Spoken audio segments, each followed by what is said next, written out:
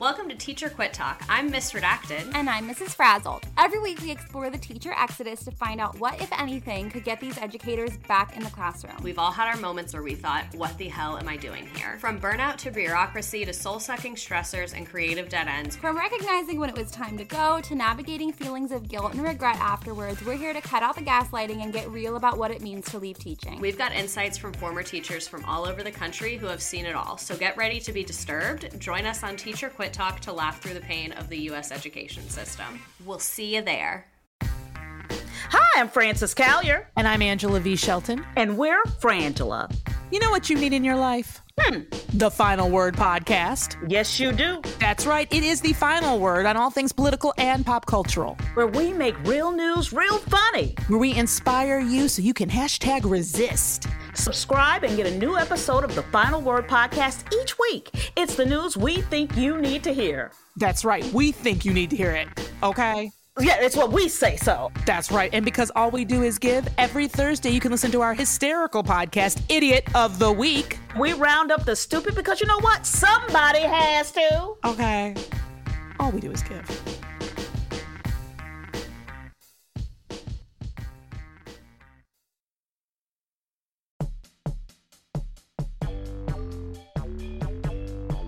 Дамы и господа, добро пожаловать в Prevail. Это второй сезон нашей борьбы с криминальными сволочами. Ваш ведущий Грег О'Леари.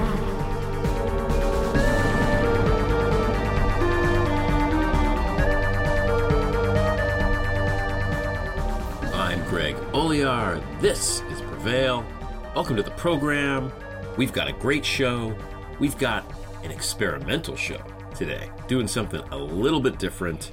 I'll explain why in a minute.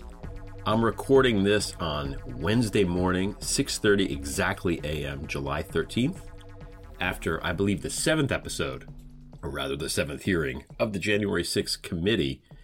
And man, did a lot of stuff happen yesterday in that. I think that any objective observer that's paying attention to these hearings now has to conclude that Trump was, just guilty as sin, which is something that, obviously I know and you listening to this have known for a long time. I think the evidence is damning. I think having his own people, even some of the MAGA horde and these soldiers on the ground testify against him is just, how can you argue around that? The case that they were making that, hey, there was this meeting in December where Rudy Giuliani, who, fucking crazy criminal Rudy, whose father served time in Sing Sing for sticking up a milkman, that Rudy, Sidney Powell, who's clearly not all there, man, ruining Diet Dr. Pepper for me, possibly forever. And they keep calling him the Overstock guy. Oh, it's the CEO of Overstock, this guy, Patrick Byrne. He's not just the CEO of Overstock. He was like, with Maria Butina. Like, they were like serious. It's weird. That guy's weird. He's got a lot of sketchy shit going on. I don't know the nature of it exactly, but he's not just the CEO of Overstock. It's more than that.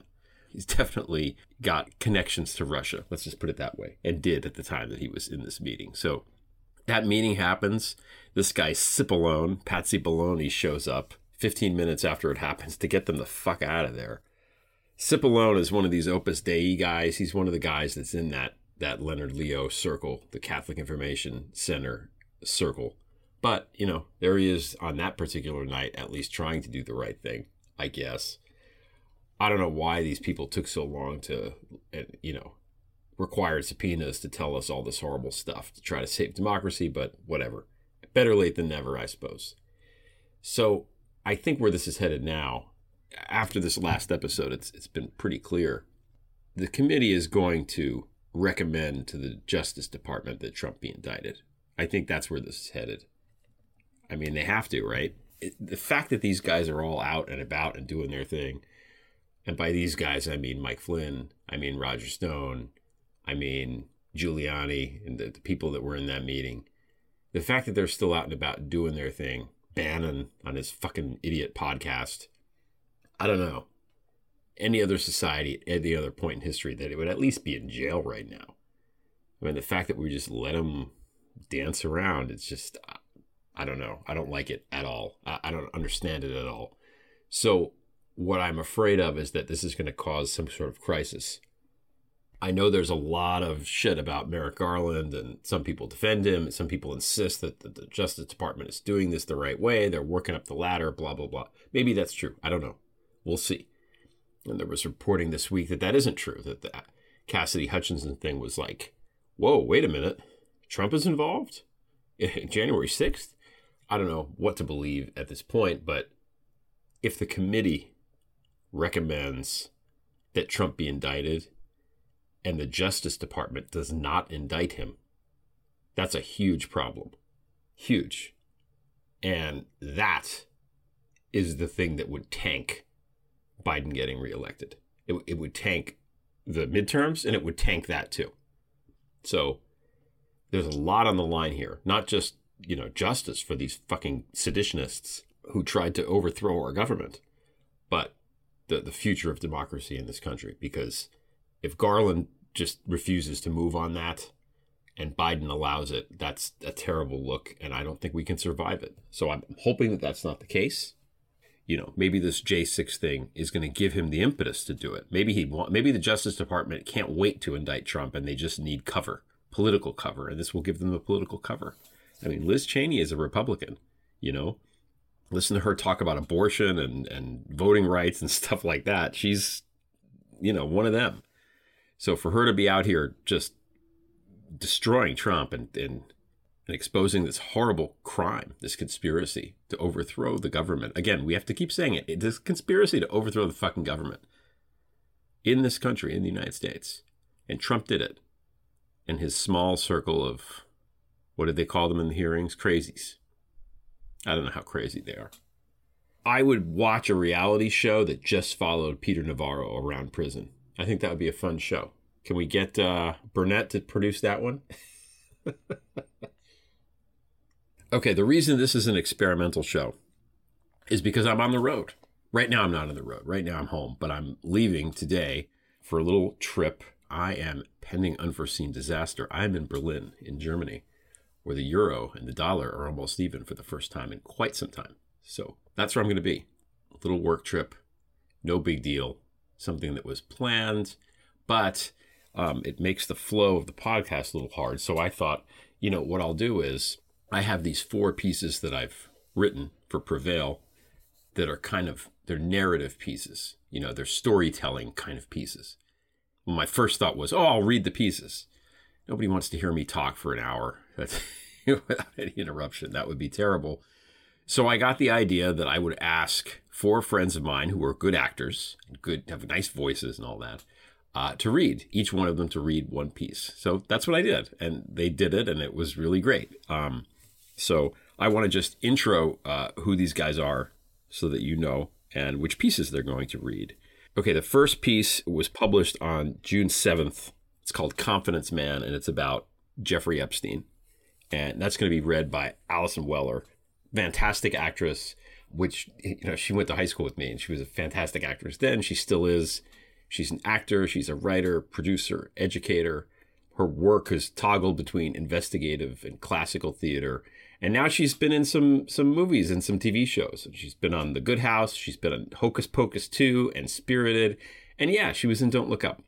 So, and then she also said, personal obsessions include the fate of our democracy and holding on to civil rights for all, which is true also. She's also very smart. So Allison's going to read the piece about Epstein. That's going to be the first one.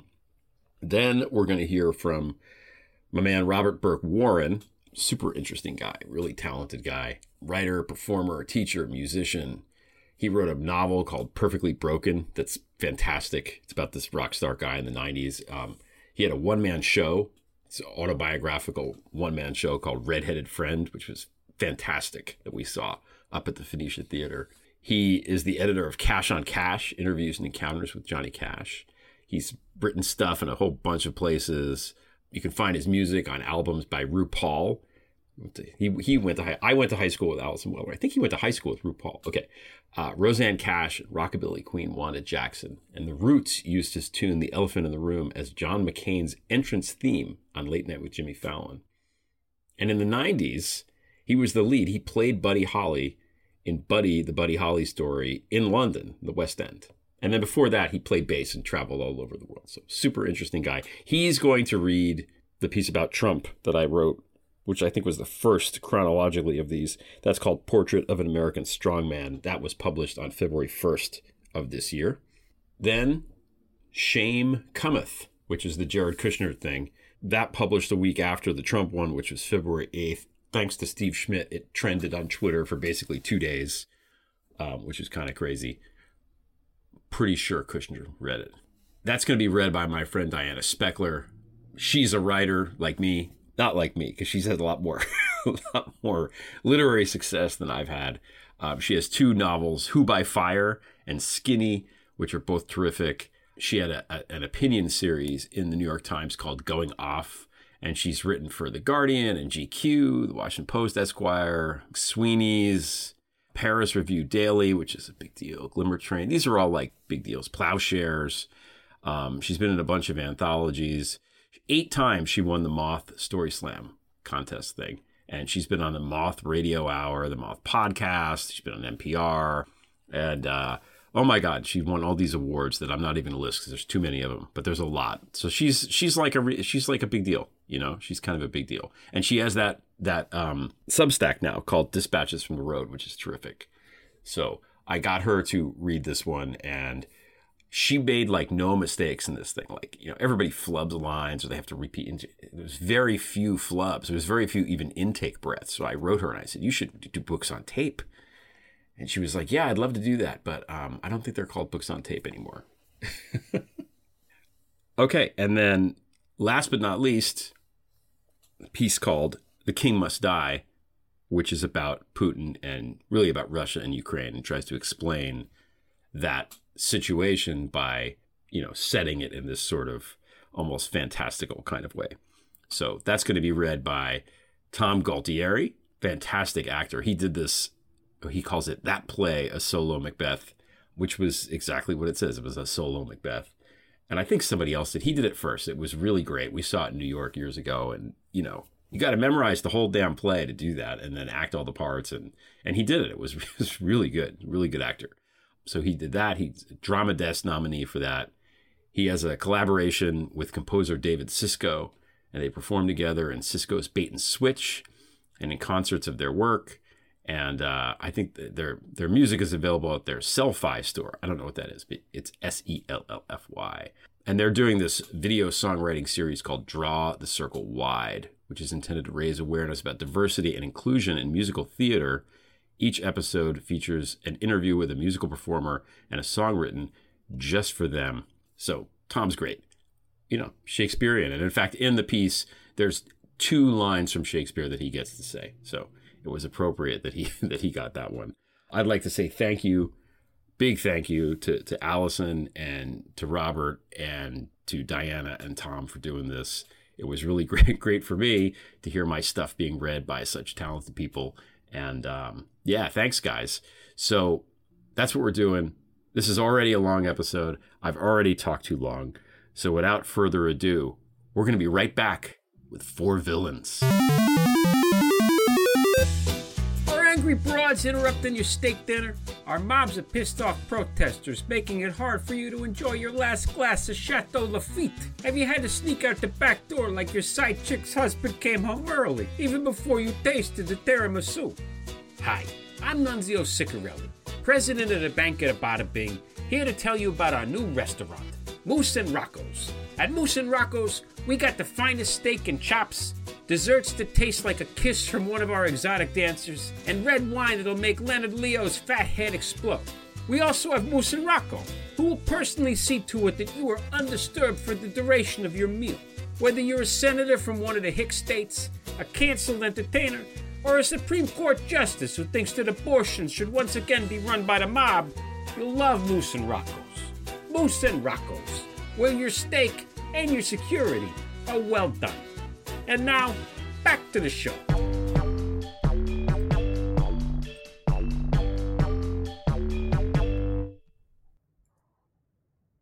Confidence Man, a tale of princes, presidents, and predators.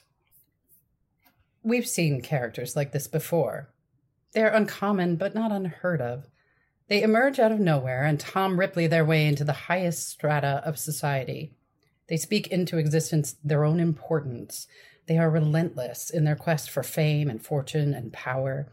They collect influential friends and amass vast wealth for sport. Their background doesn't check out, but no one seems to mind as long as the checks clear and the champagne flows. And then one day, inevitably, it all comes crashing down. Jay Gatsby is one such character. He came from nothing, traveled abroad, cavorted with criminals, built a fortune, went to great lengths to conceal the humble details of his past. He was decadent, but his tastes ran to the nouveau riche. He was interested only in himself. He believed the rules did not apply to him.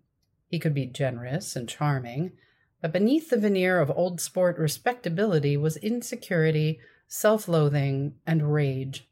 He lived the American dream and the American nightmare. He died a violent death.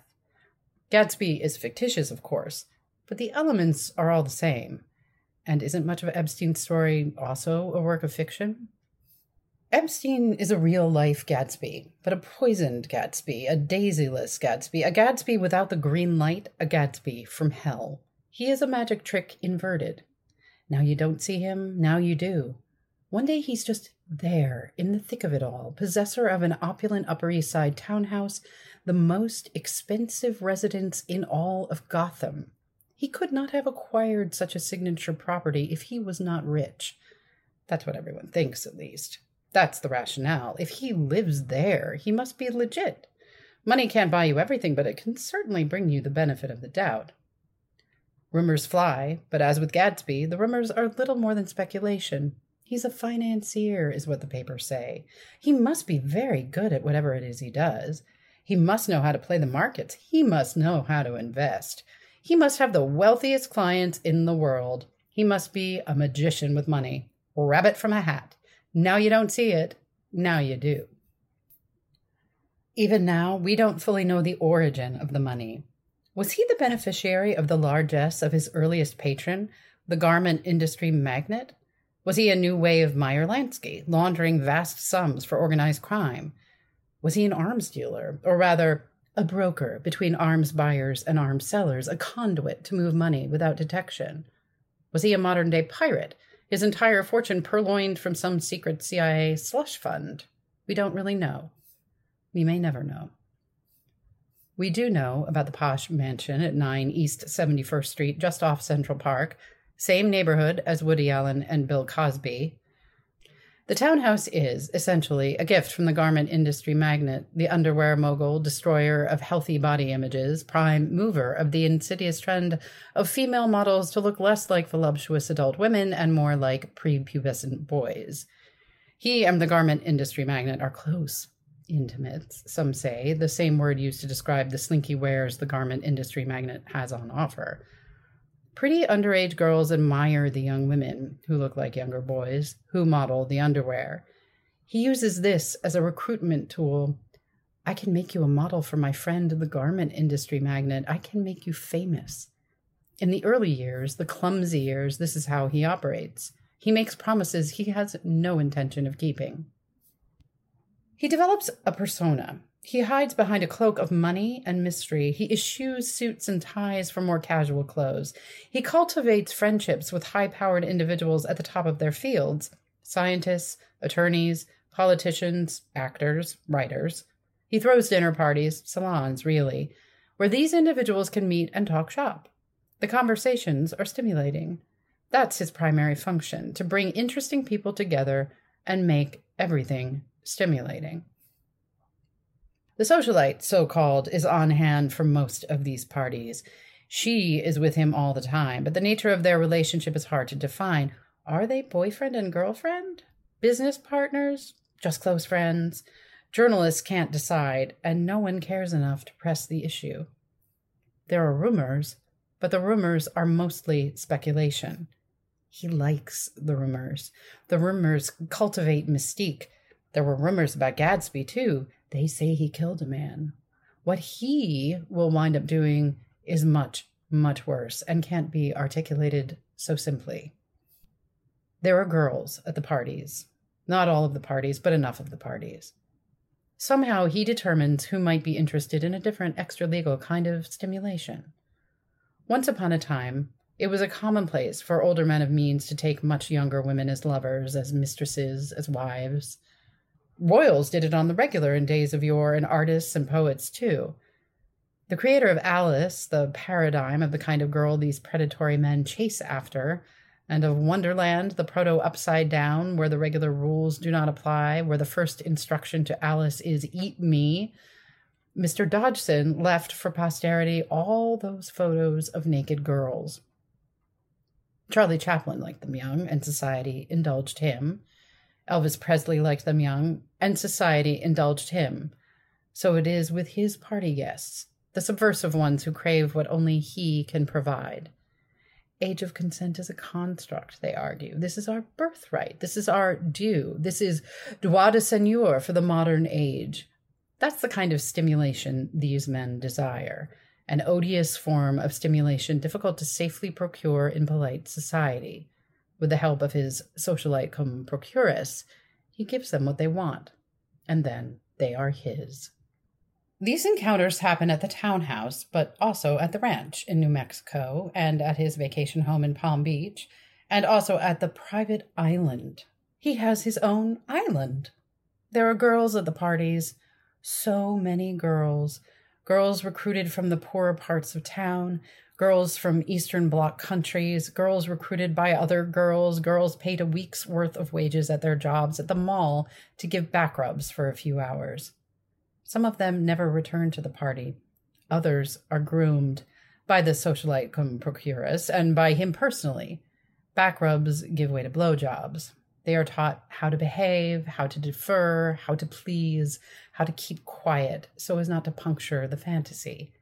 They are being trafficked, is the technical term, although most of them don't realize it in the moment. The girls are used as party favors. They are used to stimulate the powerful men who are now his friends, men who believe it is their due, men who don't ever want their vilest impulses to be denied. He films the girls in bed with the powerful men, and the tapes are very effective for purposes of coercion. It's amazing the lengths men will go to ensure that this sort of thing is kept secret. He has established a blackmail factory. Was that the objective all along? The socialite helps him expand his network, take it international. Through her late father, a media mogul and a spy for any number of foreign intelligence services, he meets the prince. And not some middling royal from a flyspeck like Luxembourg. The Duke of York himself, the son of the Queen. When the prince opens his thick wallet, his mum's portrait is on the banknotes. The prince enjoys his company. The prince enjoys the benefits of having him as a friend. The two men are friendly for years. There's no way the prince doesn't know. It is impossible for him not to know. He befriends not one but two presidents, one former, one future, from two different ends of the political spectrum. Both men cheat on their wives. Both have been credibly accused of rape and sexual assault. There are rides on the private jet and visits to the private island. There are parties where he and one of these men are the only males in attendance.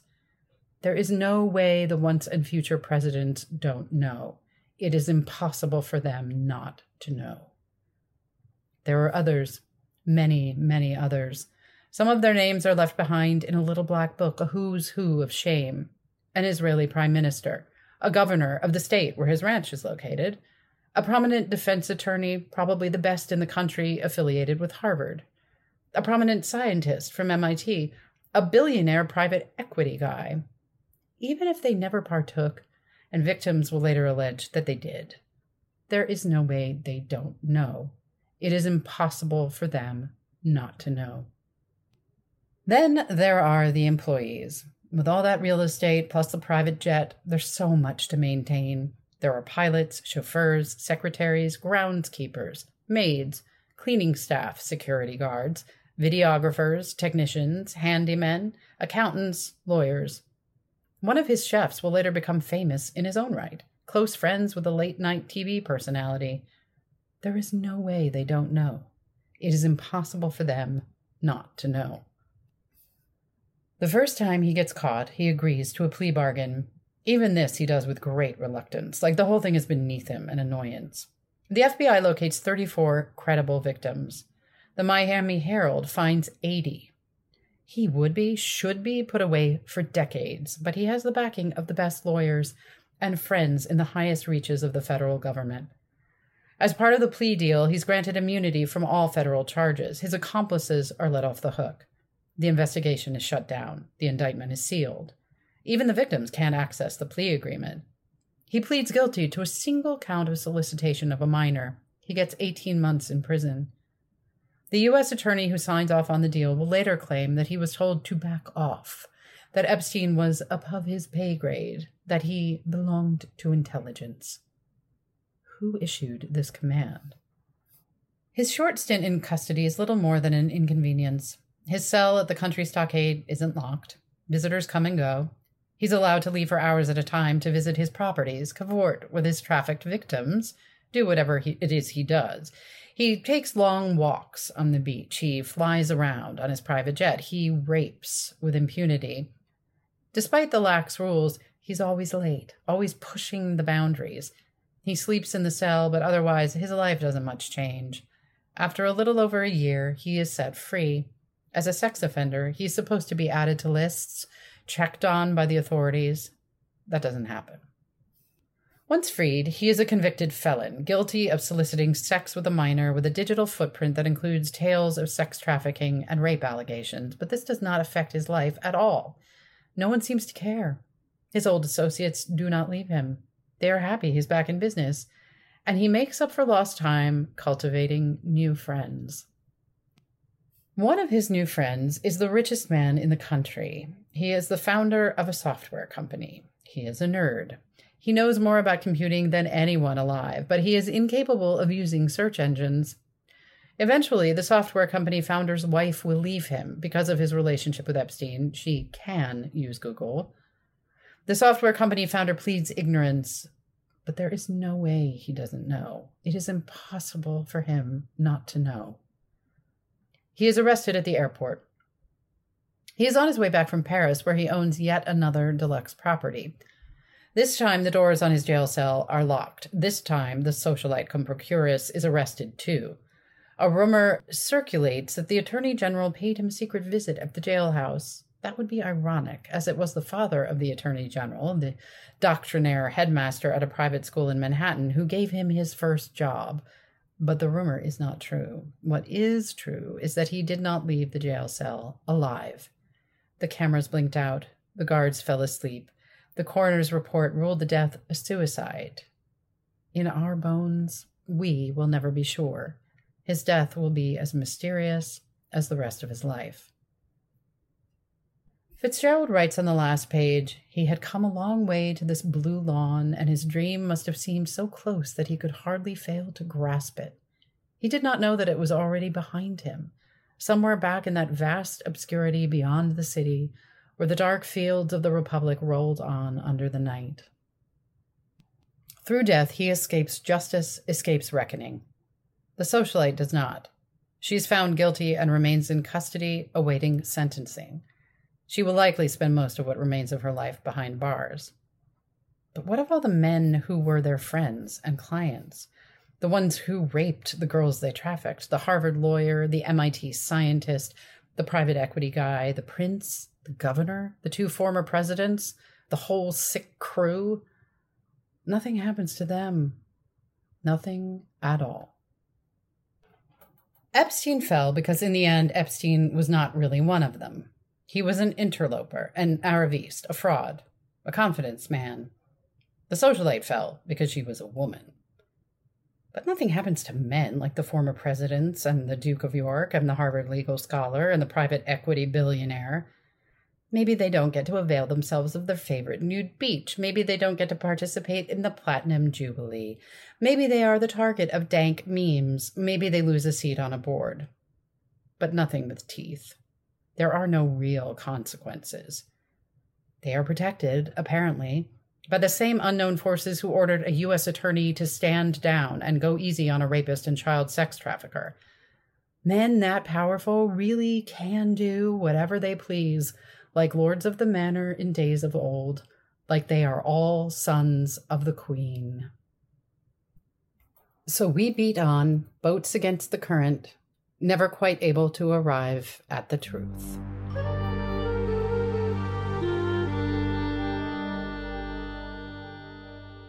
This is the real Donald John Trump. The father was loaded, parlaying a little bit of capital and a long association with the Genovese crime family into a Queens real estate empire. The son was a difficult child. He got bad grades and was often in trouble at school. Once, he punched a teacher in the mouth. Unable to control him, his parents shipped him off to military school. The experience seemed only to hone his bullying skills. It was a serial killer's childhood. Nevertheless, he was his father's favorite. If he got into trouble, he could always rely on his old man to bail him out. During Vietnam, his dad arranged for a podiatrist, a tenant in one of his properties, to concoct a medical excuse, bone spurs, so he could avoid military service. He did poorly on his SATs, but still managed to get into the University of Pennsylvania. Admission was easier back then, especially if you had money. His academic career was so lackluster that he would not allow anyone to see his grades 50 years after the fact. After graduating, he went into the family real estate business. But he wasn't satisfied with Queens. He wanted to make it in Manhattan. He wanted real fame, real fortune. This required working with the Gambino crime family, which controlled New York's premier borough. As always, his old man helped make it happen for him. The KGB began cultivating him in the early 1980s. He was an easy mark. Vain, stupid, amoral, sex-crazed, and desperate for cash. By the middle of that decade, he was using condos in the tower that bore his family's name to launder money for Russian organized crime figures. He liked doing business with crooks. They paid in cash, and if things went sideways, they would never sue. He married a beauty from the Eastern Bloc, a smart, ebullient immigrant whose parents were hardline communists, allegedly in league with Czechoslovakian intelligence. They had 3 children, 2 boys and a girl. When he got bored, and when her success began to overshadow his, he divorced her to marry his side piece, an actress. They had a daughter together. When he got bored, he left his second wife and eventually married his third, like the first, an Eastern European stunner with hardliner parents. They had a son. During the entire length of these 3 marriages, he had numerous affairs. He cavorted with models and beauty queens. He bought the Miss Universe franchise and used it as a vehicle to sexually harass and assault the contestants. When his daughter was a teenager, he had her sign with a modeling agency whose owner was notorious for sexual assault. He seemed to have a thing for the daughter, and once remarked that if they were not related, they would be dating. He palled around with a New York financier who was always surrounded by very young women, girls, as it turned out. That financier would be convicted of procuring a child for prostitution and, much later, for much more. He raped and sexually assaulted dozens of women. He raped a well-known journalist in the dressing room of a department store. His business ventures almost always failed. Many of his companies went bankrupt. He opened a casino and it went bust. He inherited hundreds of millions of dollars from his father, and he squandered it. He lied to magazines about his fortune. He called reporters posing as a PR guy for himself. He almost single-handedly ruined a rival pro football league. He announced gifts to charities and then didn't give over the money. Banks refused to do business with him because he routinely did not make good on his commitments. He stiffed contractors. He hired illegal immigrants to work for him and paid them slave wages. His only profitable enterprise was laundering money for his Russian clients. The building that bears his name became a hub of Russian organized crime activity in the United States. Then came the TV show. It was the brainchild of a reality show producer whose initial idea was to make a program featuring Vladimir Putin. He was portrayed as a rich, successful, self-made businessman. None of these things were true, but viewers believed the myth, the legend. He was good at acting the part. He enjoyed uttering the catchphrase, "You're fired." The executive at the TV station who had green-lighted the show moved from that network to the top cable news network in the United States, overseeing the entire news operation. Despite having never held elected office, his only real political experience consisted of calling for the execution of the Central Park Five and disseminating the lie that the country's first black president was born in Kenya. He decided to run for president. Media outlets, especially the cable news network run by the friend who had greenlighted his TV show, covered him as if none of the horrible things he'd done in the past had ever happened. The correspondent covering his campaign for the country's paper of record was more concerned with maintaining access than investigating the truth of his checkered past, a truth that could be found in the archives of her own company. He began his campaign with racist statements. He appropriated a slogan from the 1930s when the American Nazi Party was popular in New York. He was overtly sexist, overtly racist, overtly in league with the leader of our nation's longtime adversary. But the milquetoast Republican field could not stop him. None of them had been a character on a reality TV show, after all. He won the primary easily. He railed against his Democratic political opponent. He knew people didn't trust her. He tried to tap into that lack of trust. He said she should be locked up. He accused her of unspecific crimes. He kept invoking her emails. In one of the debates, she said that all 17 U.S. intelligence agencies agreed that Russia had hacked the DNC emails. She called him Putin's puppet. He seethed and stalked her on the stage. He looked more like Jack the Ripper than a serious political candidate. He lost the election by 2.8 million votes. But an uncanny series of events combined with the ham-fisted electoral college method of selecting presidents thwarted her victory. Because of Russia, because of the FBI director, because of Facebook micro-targeting, because of the racism and sexism that permeates American politics, he won. He appointed unqualified cronies and family members to key positions. His daughter and his son-in-law were his closest advisors. The Secretary of State was a retired oil executive who gutted the department. The Secretary of Education wanted to destroy the Department of Education. The Attorney General was a racist. The National Security Advisor was a traitor, and so on. He spent approximately one-third of his 1,461 days in office visiting one of his properties, including a whopping 298 days on a golf course he owned. Taxpayers paid the tab on every single one of those visits. Hotel rooms for him, his family, Secret Service, and all the members of his entourage. Estimates vary for the final tab, but it's something like $100 million over 4 years, a significant portion of which went right into his pocket because he owned the properties where all those people stayed and dined. Being president was a profitable racket. He obstructed justice many times in obvious ways. He fired the FBI director because he didn't want his ties to Russia investigated. He sent goons to the offices of his doctor, and they made off with his medical records. He paid a porn star hush money. He extorted the president of an ally, threatening to withhold arms unless that president investigated his political rival. He hosted Russians in the Oval Office. On the national stage, he capitulated to Putin. He tried to intimidate the Georgia Secretary of State into fudging the election results. He was twice impeached. His accomplices and apologists let him off both times. In the early days of the pandemic, he insisted the coronavirus would just disappear. He blamed China. He blamed Democrats, governors in blue states. He and his son-in-law intentionally sabotaged the pandemic response because they thought it would help him win re-election if people in blue states died. He railed against masks. He railed against vaccines. He politicized the pandemic. This all resulted in hundreds of thousands of American deaths, more than died in the Civil War. When he got COVID, he tried to pretend that it was no big deal. Even as his blood oxygen levels dipped to dangerous levels, he was given special medical treatment unavailable to most people. Many millions of dollars of PPP loans went unaccounted for. likely absorbed by his cronies.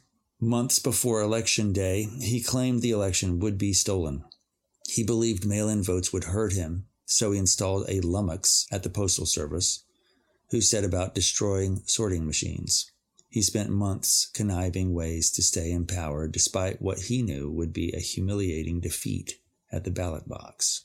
He lost by 7 million votes. He refused to concede.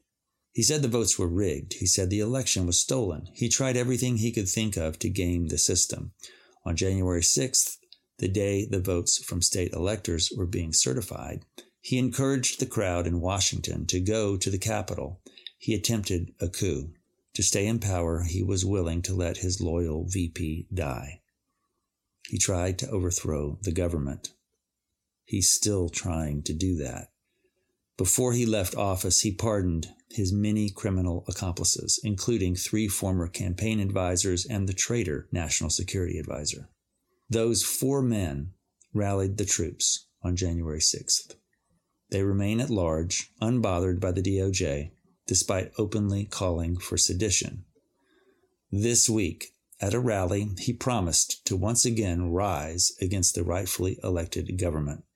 He dangled pardons for anyone convicted of crimes pertaining to January 6th or future coup attempts. He threatened to unleash the full force of his MAGA army if he were indicted. For this monster, this bully and brat, this racist and rapist, this mob money launderer and tax cheat, this thrice married philanderer, this sadistic strongman who allowed a plague to take hold because he thought all that death would help him, this sore loser who attacked our democracy and did everything in his power to overturn the election, this dismal, disgraceful, deplorable failure of a human being, a quarter of the country, and maybe more, are willing to do almost anything, including kill and be killed. This is the real Donald Trump. Liz Winstead here, co-creator of The Daily Show and co-host of the Feminist Buzzkills Live Pod. Well, the vaginal crossing guards on the Supreme Court have destroyed Roe v. Wade. Good news, my nonprofit Abortion Access Front can help. On July 17th, we're hosting an activist training day called Operation Save Abortion. We're gathering experts from every area in the field of abortion justice and live streaming a series of conversations that break down the many opportunities available to you to protect access to all things reproductive care. Helping patients with travel needs, lobbying politicians, and getting into good trouble out in these streets are just a few examples that these amazing panels are going to break down, and bonus, connect you to the organizations in your area doing this work. So gather your friends for a watch party, then commit to becoming a defender of abortion access. I'll be there, and so should you. Operation Save Abortion, July 17th. For all the info and to register, hit up OperationSaveAbortion.com. Shame Cometh, the Jared Kushner story. A tale of hubris and disgrace. When pride cometh, then cometh shame, but with the lowly is wisdom. Proverbs 11:2. The matriarch was a hero of the Jewish resistance, one of the leaders of an improbable escape from the ghetto. She helped tunnel beneath the walls and electrified fences, imprisoning the local Jewish population. After crawling through a tunnel longer than 2 football fields, she lived in the woods for months before joining an underground resistance group that fought the Nazis. She wound up in Budapest after the liberation. There, she married a Holocaust survivor from the same sliver of Eastern Europe. He took her surname, as her family was wealthier and more prominent, Kushner. The couple emigrated to America as She'erit HaPleta, displaced persons in Allied occupation zones. They started a new life in Elizabeth, New Jersey. They had 3 children. They put the horrible past behind them. They looked ahead to the sunshiny future. The grandfather was a carpenter, a construction worker, and, in time, a real estate developer. Taking advantage of funding through various federal programs, he made it big. The grandfather became one of the so-called Holocaust builders, Jewish survivors of the Second World War, who amassed vast fortunes in New Jersey real estate development. How better to combat all that destruction than to build? A heroic Nazi fighter and a great builder. These were the paternal grandparents. The father married within the local Orthodox Jewish community. He and his wife had 4 children, 2 boys and 2 girls. The father became the head of the company the grandfather built. On his watch, the family business became exponentially more successful. A kingdom became an empire.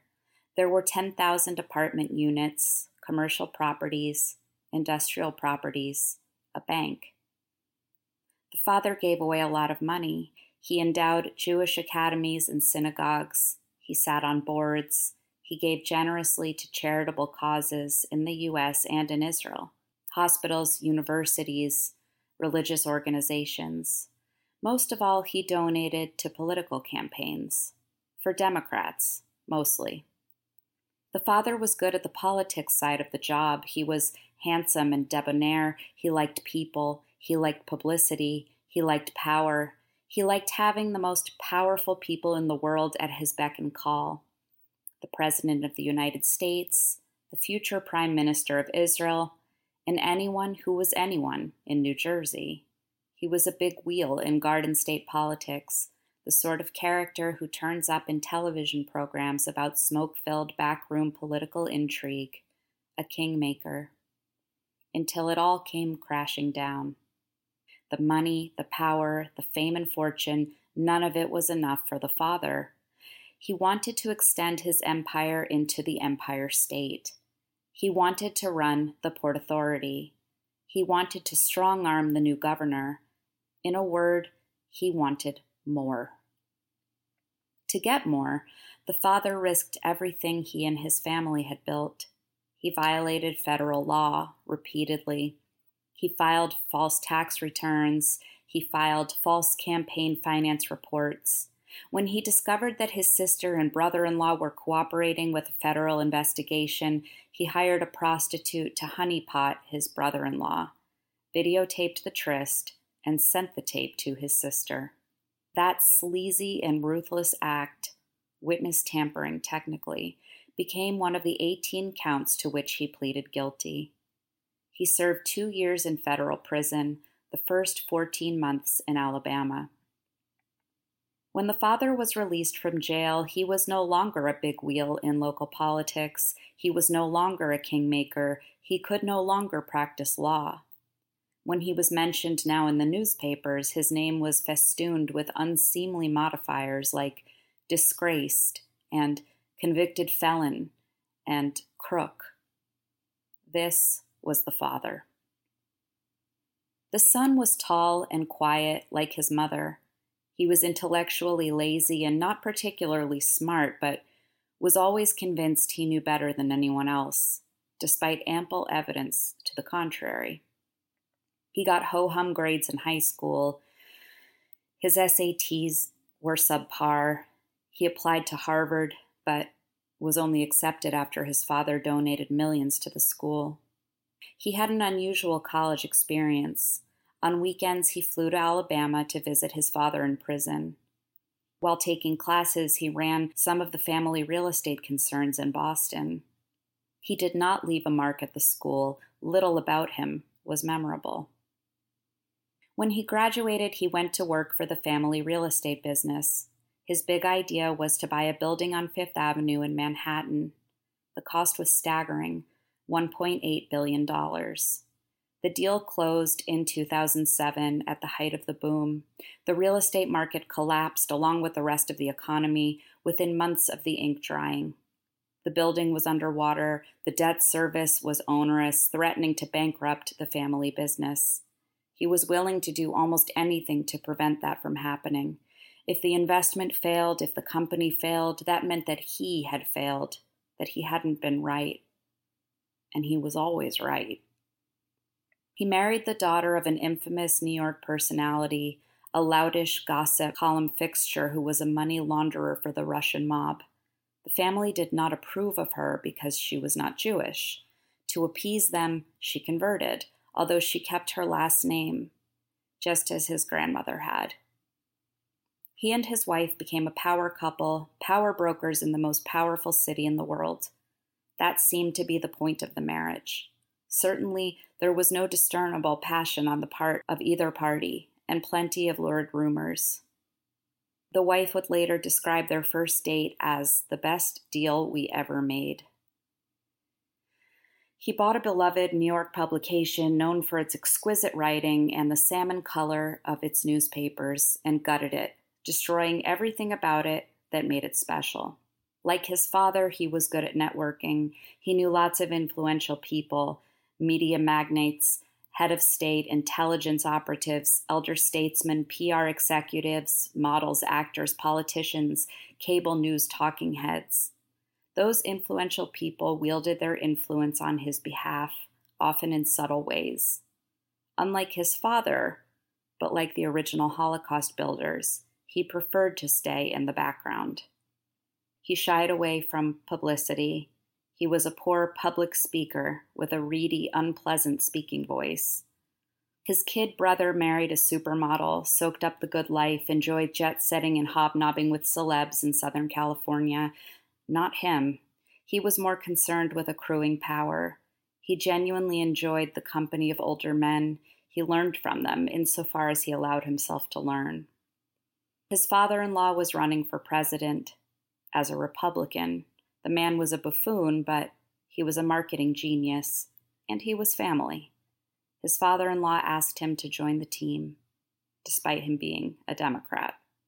He accepted. Power trumped politics. He took over social media operations. He worked with sophisticated tech companies that specialized in micro-targeting. Through Henry Kissinger, of all people, he was connected to important players in the Russian government. The Russians wanted to help his father-in-law win the election. He wanted the same thing and saw no reason why he should refuse the help. He lobbied for his father-in-law to hire as campaign chair a sleazy lobbyist with long ties to Russian intelligence. He met with Russians before his father-in-law's first foreign policy speech at a stately Washington hotel.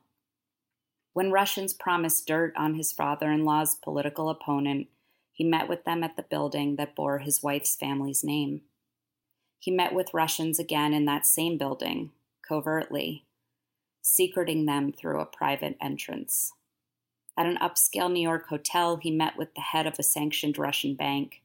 The Russians later said the meeting pertained to his family business. He proposed a back channel via the Russian embassy so he could talk to the Russians without anyone hearing. It wasn't limited to Russia. He met with other foreign nationals as well, princes from Saudi Arabia, from the United Arab Emirates. He met with anyone he thought could help his father-in-law's campaign or fix the long-standing problem of his company's onerous debt on his Manhattan building. None of this was legal. After his father-in-law won, he took a job as a senior advisor. On the form senior advisors have to fill out to get a security clearance, he made key omissions, so he filled it out a second time. He made more omissions, so he filled it out a third time. He did not get the security clearance, but his father-in-law insisted he be given the job anyway. Intentionally omitting meetings with foreign nationals on a security clearance form is a felony, but he was never charged. He was a voracious consumer of the president's daily brief, a document that contained all the highest level top secret intelligence and national security information. On the transition team, he and his wife wanted a general who had been fired by the previous president and who was under FBI investigation for possible seditious activities to be named National Security Advisor. His father-in-law took their advice.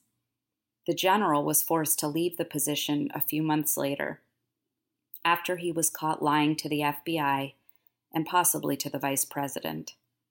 The general later pleaded guilty to making false statements. Through his PR connections, he was able to receive most favorable press, especially in the paper of record. A glowing feature of him ran in a prominent financial magazine, under the subtitle Boy Wonder. The press pushed the narrative that he and his wife were the mitigating influences in the White House. They were decent, they were normal. Through his tabloid connections, he was able to turn the gossip rags against the Democrats and also to kill stories that might be damaging to his father-in-law. When he found out that the FBI was investigating his father-in-law's campaign for meeting with all those Russians, he suggested to his father-in-law that the FBI director be fired. The FBI director is not popular with the Democrats, he said, because they believe he cost his father-in-law's rival the election. They will love this, he said. His father-in-law listened, firing the FBI director. The Democrats did not love it. The Democrats thought it was obstruction of justice. The day after the FBI director was fired, the father-in-law met with Russian government officials in the Oval Office. He was the de facto ambassador to Saudi Arabia. He befriended the crown prince, like him a millennial, unlike him a psychopath. He spent a lot of time with the crown prince in Riyadh, so much so that the crown prince bragged that he was in my pocket. He gave the crown prince classified intelligence, information about who in the Saudi royal family was loyal and who was not. After meeting with him, the crown prince initiated a purge of the royal family. He lobbied for Saudi Arabia to be the first country his father-in-law would visit as president. Other presidents did not visit the kingdom because of the grotesque human rights abuses there. He didn't care. The Saudis had money, lots of money, and he needed money, lots of money. And so his father-in-law made a state visit to the kingdom. Later, his buddy the crown prince had a dissident journalist murdered, the body hacked in pieces with a bone saw. It is widely believed that he knew about the threat to this journalist but did nothing to warn him. His family was close with the disgustingly corrupt Prime Minister of Israel. They were old family friends. His father-in-law moved the Israeli embassy from Tel Aviv to Jerusalem, which did nothing but piss off the Palestinians and thrill rapture-happy evangelicals. He brokered a Middle East peace deal, which was really a business deal between his old family friend and his friends in various royal families. And of course, him and his father-in-law. He lobbied for a blockade of Qatar, our strongest Arab ally and the site of our largest military base in the Middle East, in order to secure a new loan for his family's underwater Fifth Avenue building. In a roundabout way, this worked. The Qataris indirectly bailed out his company. The blockade was ended. His portfolio was a catalog of failure. He was tasked with solving the opioid crisis. He did not. He was tasked with ending the Israeli-Palestinian conflict. He did not. He was tasked with building the wall between the U.S. and Mexico. He did not. He was tasked with managing the stockpile of medicine and PPE. He fucked that up royally, for the American people at least, if not for his rich cronies. He hoarded the stuff and forced states to bid against each other for it. During the early days of the pandemic, he set up a shadow task force to devise an appropriate response. When that task force gave him its recommendations, masks, contact tracing, federal coordination of supplies, etc., he ignored them. The virus, he saw, was hitting the blue states the hardest. It would help his father-in-law politically, he came to believe, if the pandemic continued to rage in those states. This way, his father-in-law could blame the governor of those states, who were all Democrats, for the escalating public health crisis, avoiding responsibility. So he decided to scuttle the plans given him by his own task force and let the virus run amok. At the time, the states hit the hardest by COVID-19 were New York, New Jersey, and California. New York, where he lived for years, where most of his friends lived. New Jersey, where he grew up, where his parents lived. California, where his brother lived.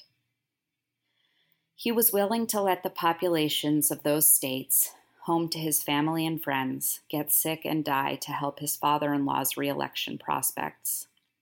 Again, He was willing to let the populations of those states get sick and die to help his father-in-law's re-election prospects. As of this writing, 904,000 Americans have died of COVID-19. The unofficial number is well over 1 million. Most of those deaths could have been prevented had he and his father-in-law not sabotaged the pandemic response.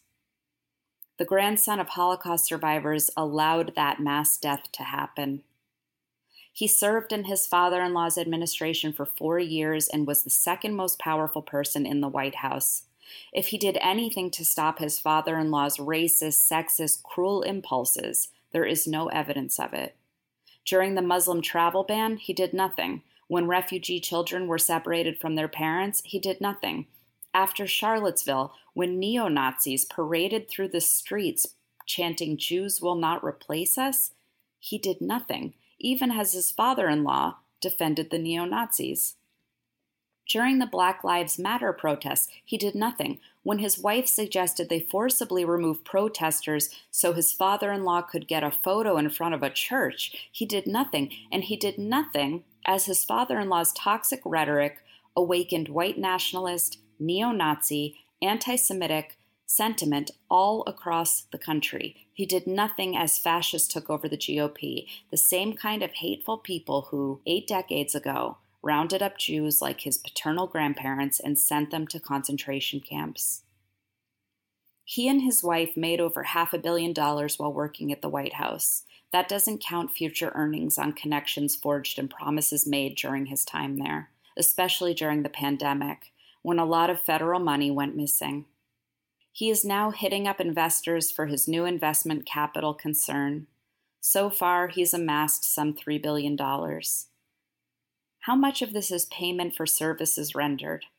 How much of it is blood money?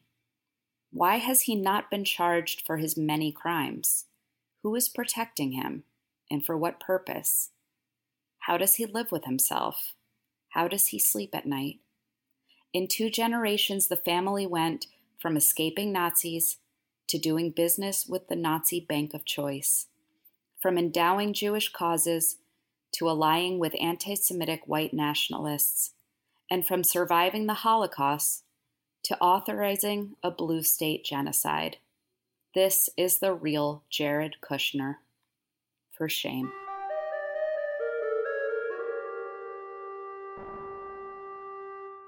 The King Must Die. Ukraine, a play in 5 acts. Once upon a time there was a king and a queen. Their marriage united 2 countries, making theirs the largest kingdom in the world. The king loved the queen's land, the bustling cities, the rich natural resources, the arable land, the many miles of coastline. He knew that without the queen he would not be as powerful. His lands might have been vaster, but hers were more valuable. It was an arranged marriage and loveless. The queen hated the king. The king was drunk, abusive, violent, and cruel. Once, decades ago, he sabotaged the food supply in the queen's land, causing 4 million of her people to die of starvation. For years, she tolerated his abuses, having no choice, but at the first opportunity, she sued for divorce and won.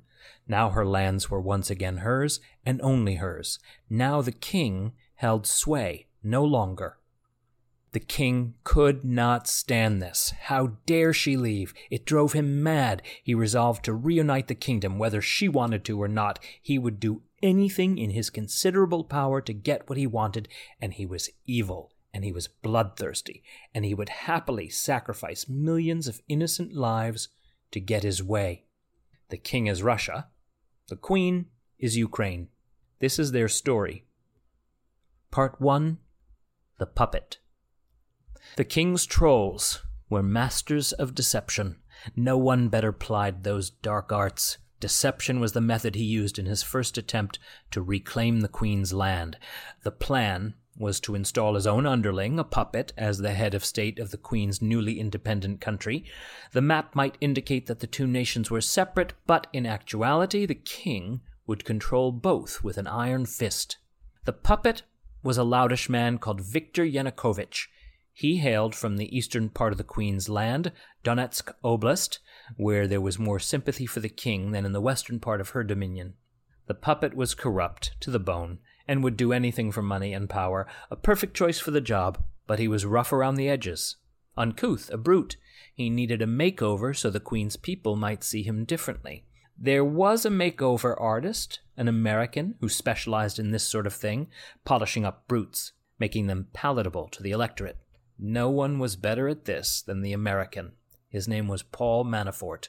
So the king's courtiers brought in Paul Manafort, who transformed the puppet into a viable candidate. Under the Americans' expert tutelage, the puppet won the election of 2010. He was the president of the Queen's country for 4 years. But there were two problems. First, despite the makeover, the puppet remained a bandit at heart. He was spectacularly corrupt. He looted the Queen's coffers, building himself a Versailles-like presidential palace and stealing untold millions of federal dollars. He may have won an election, but he was neither powerful nor successful. The people would not be fooled twice. Second, the Queen's subjects wanted to ally themselves with the West, with the European Union, and with the United States. This the king could not allow, for the king knew that once the Queen's subjects tasted true democracy, they would never willingly return to him. He would lose the Queen's country forever if that happened. Things came to a head in November of 2013.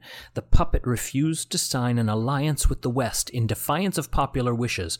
Also, he was a scoundrel and a brazen thief, so the people stood up. There was a series of protests in the Maidan Nezalezhnosti, Independence Square, in the Queen's capital city of Kyiv. These protests were called Euromaidan.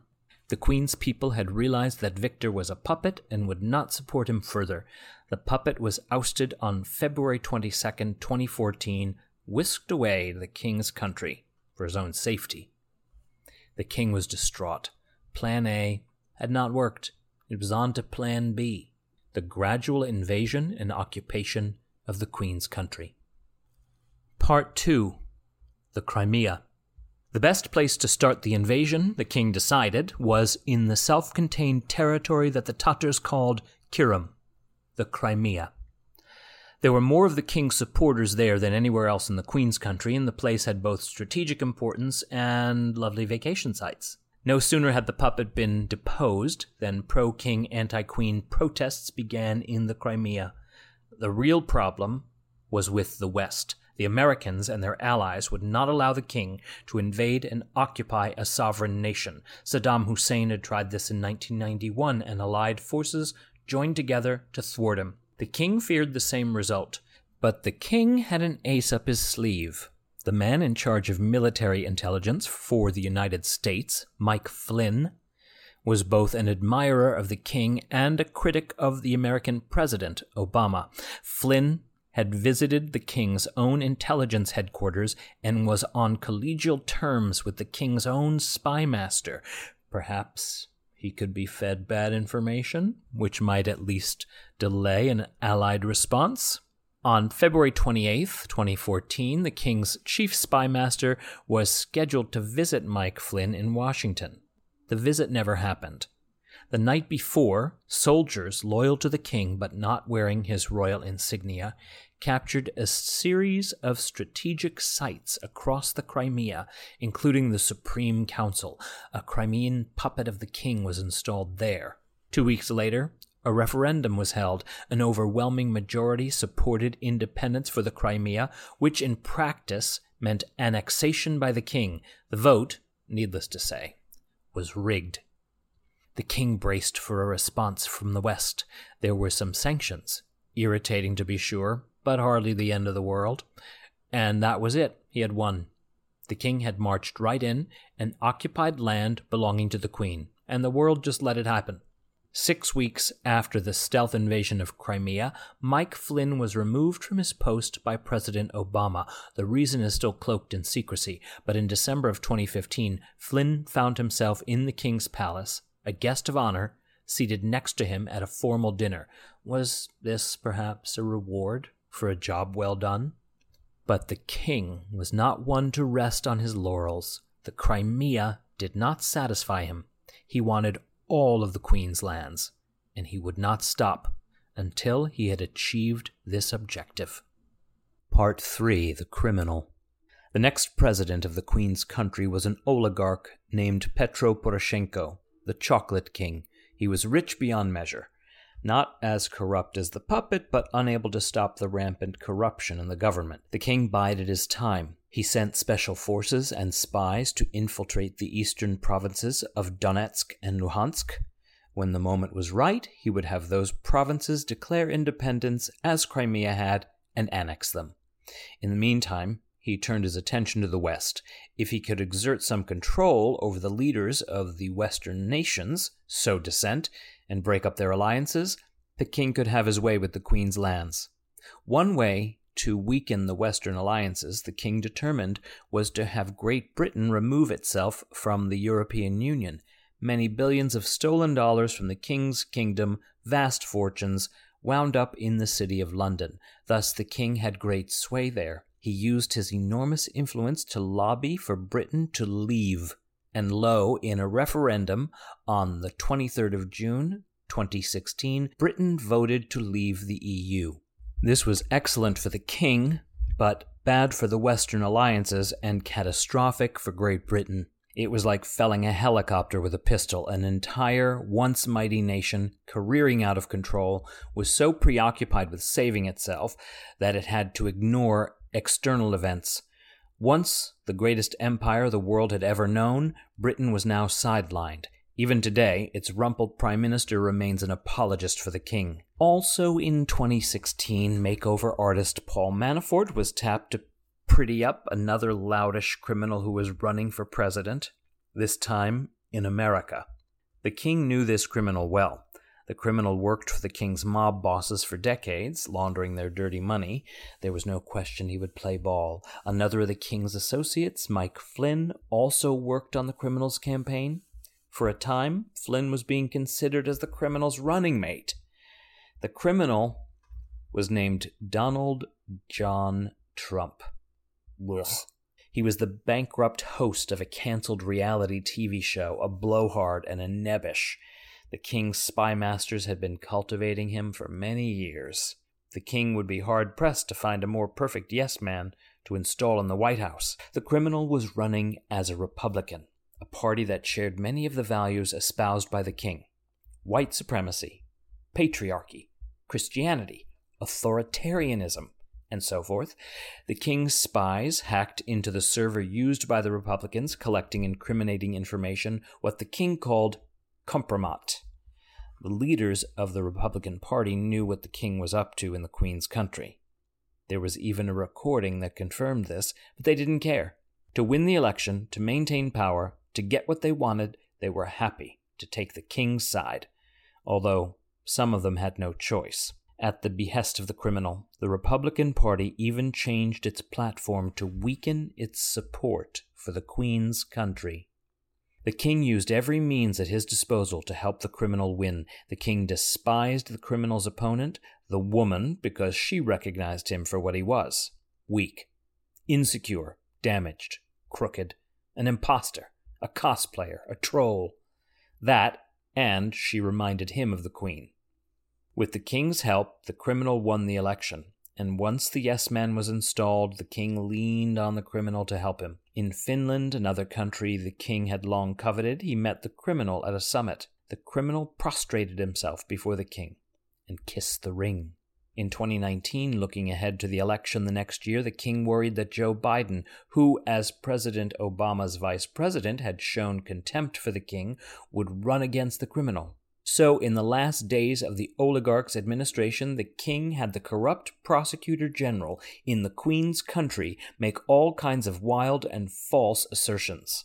Lie number 1, it was the Queen, not the king, who had interfered in the 2016 election. The king's involvement was a hoax. Lie number 2, the American ambassador to the Queen's country, Maria Yovanovitch, was a bad actor.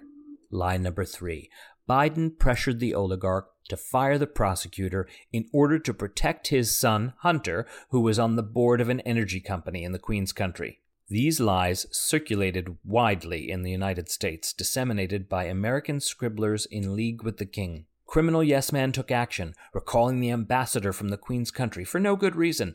Hunter Biden became famous. Looking ahead to 2020, the king did not fear most of the criminal's potential opponents. Two of them, the hoary scold from Vermont and the pretty cult member from Hawaii, he rather fancied. But there were two candidates that the king wanted to prevent from taking power: Joe Biden and Kamala Harris. The king feared what would happen if either one of them were to succeed the criminal as president. He knew that those two saw him for what he really was. So he had his purveyor of deceit craft disinformation campaigns against them, attacking Biden for being senile and Harris for being a slut. He knew Americans were gullible and would fall for it. Part 4. The Jester. Back in the Queen's lands, the oligarch's administration was corrupt, which suited the king's purposes just fine. The oligarch was up for re-election in 2019. His opponent was a comedian, a jester, on a popular TV show. The jester had played the president of the Queen's country. Life mirrored art. In April of 2019, this jester, Volodymyr Zelensky, was elected president. The jester was not perfect. He was a political outsider. Corruption was still rampant, and it was hard to combat it. And the king kept up the attacks in the eastern provinces, which the jester could not stop. The jester wanted the Queen's country to join forces with the West. He wanted to be part of those alliances. The king did not want this. Not at all. The king thought the jester was a weakling. He was a jester after all. The jester knew he needed military aid so he could defend the Queen's lands when the king invaded. The jester also knew the Americans had pledged to send over military equipment to bolster the Queen's army. On his second call with the criminal, the first was a quick congratulations, the jester asked about the status of the aid he was supposed to have already received. The criminal told him there were now conditions attached to the release of the aid. "I would like you to do us a favor, though," the criminal told the jester. The new conditions were: the jester must investigate or announce an investigation into the activities of Joe Biden and his son Hunter in the Queen's country. The jester must push the narrative that the Queen and not the King had interfered in the 2016 election. The jester must meet with the criminal's representatives on these matters: the criminal's personal attorney, Rudy Giuliani, and Attorney General Bill Barr. This was not what Congress had approved, and the jester knew it. The criminal, the jester realized, was trying to strong-arm him. The next day, two of the criminal's envoys, Kurt Volker and Gordon Sondland, visited the jester to try and get him to play ball. But the jester did not play ball. So, in July of 2019, the criminal told the Office of Management and Budget to suspend all U.S. security assistance to the Queen's country. No money or arms for the Queen's country. This was, of course, exactly what the king wanted: the West to pull out of the Queen's lands, leaving them vulnerable to invasion. This extortion attempt came to light in August of 2019 in a report by a whistleblower. It led to the criminal's first impeachment in January 2020. Although he was clearly guilty, the Senate, a majority of whom were Republicans, loyal to both the criminal and the king, voted to acquit him.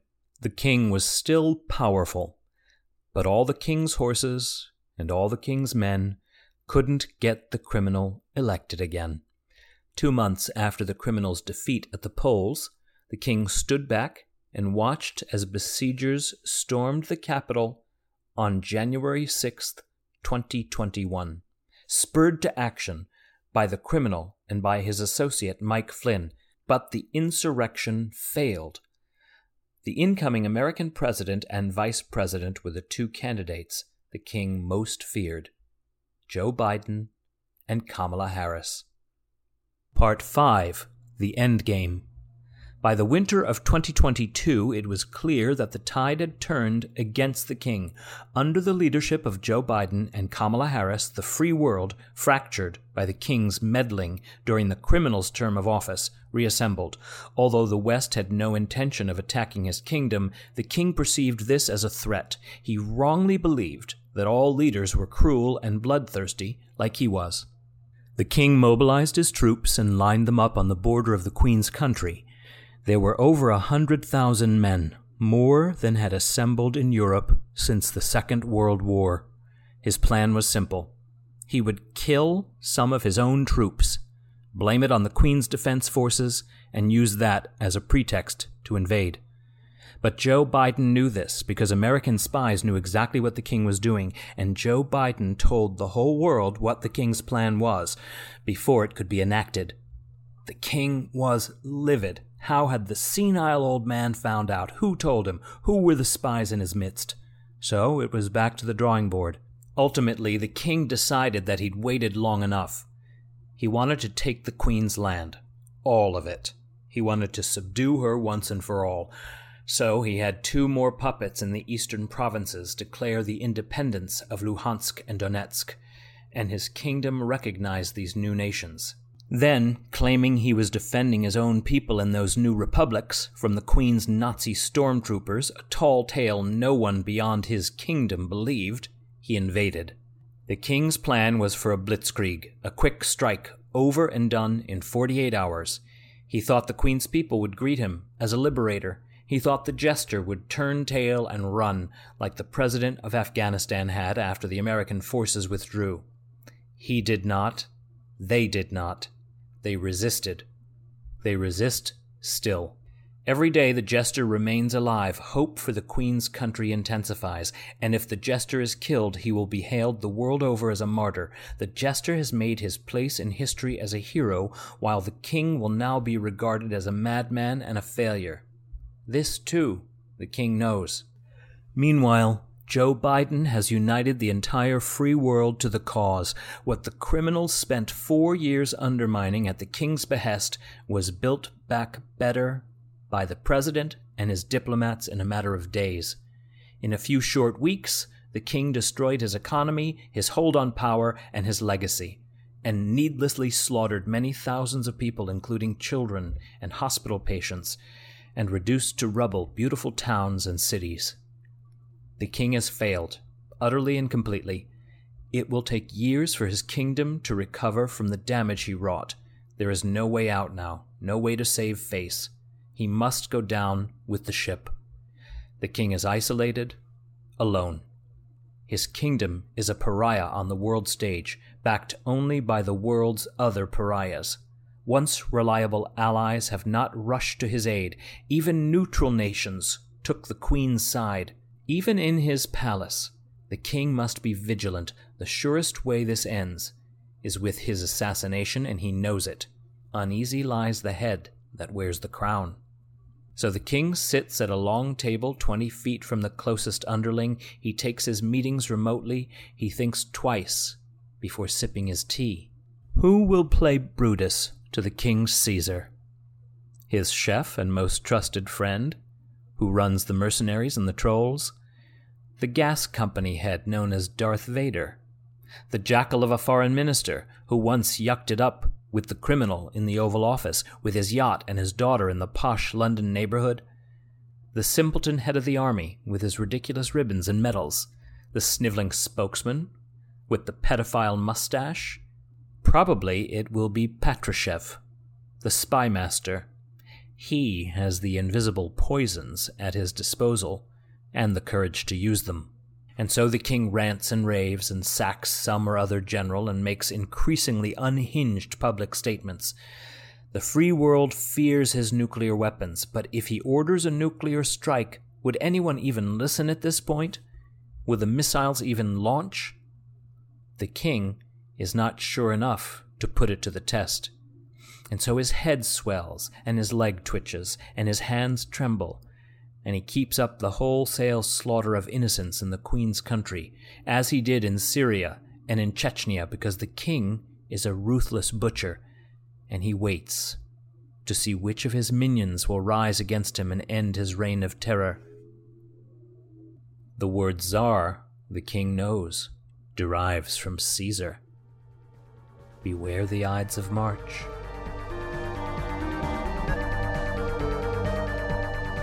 The Prevail theme song is by Matthew Fossa. Sophia Terashenko provided the Russian introduction. Voice talent is provided by Tally Briggs, Signet Della, Stephanie St. John, Brett Petticord, Ryan Byrne at History Falls Apart, and me, Thanks to Allison Gill, Molly Hawkey, Kenai Williams, and everyone else at MSW Media. Please subscribe to the Prevail website with updates every Tuesday, Friday, and Sunday. Your $5 monthly subscription funds the site and the podcast. Visit gregoliar.com to learn more. Thanks for listening. Drive safely. Don't forget to tip your server. Until next time, we shall prevail.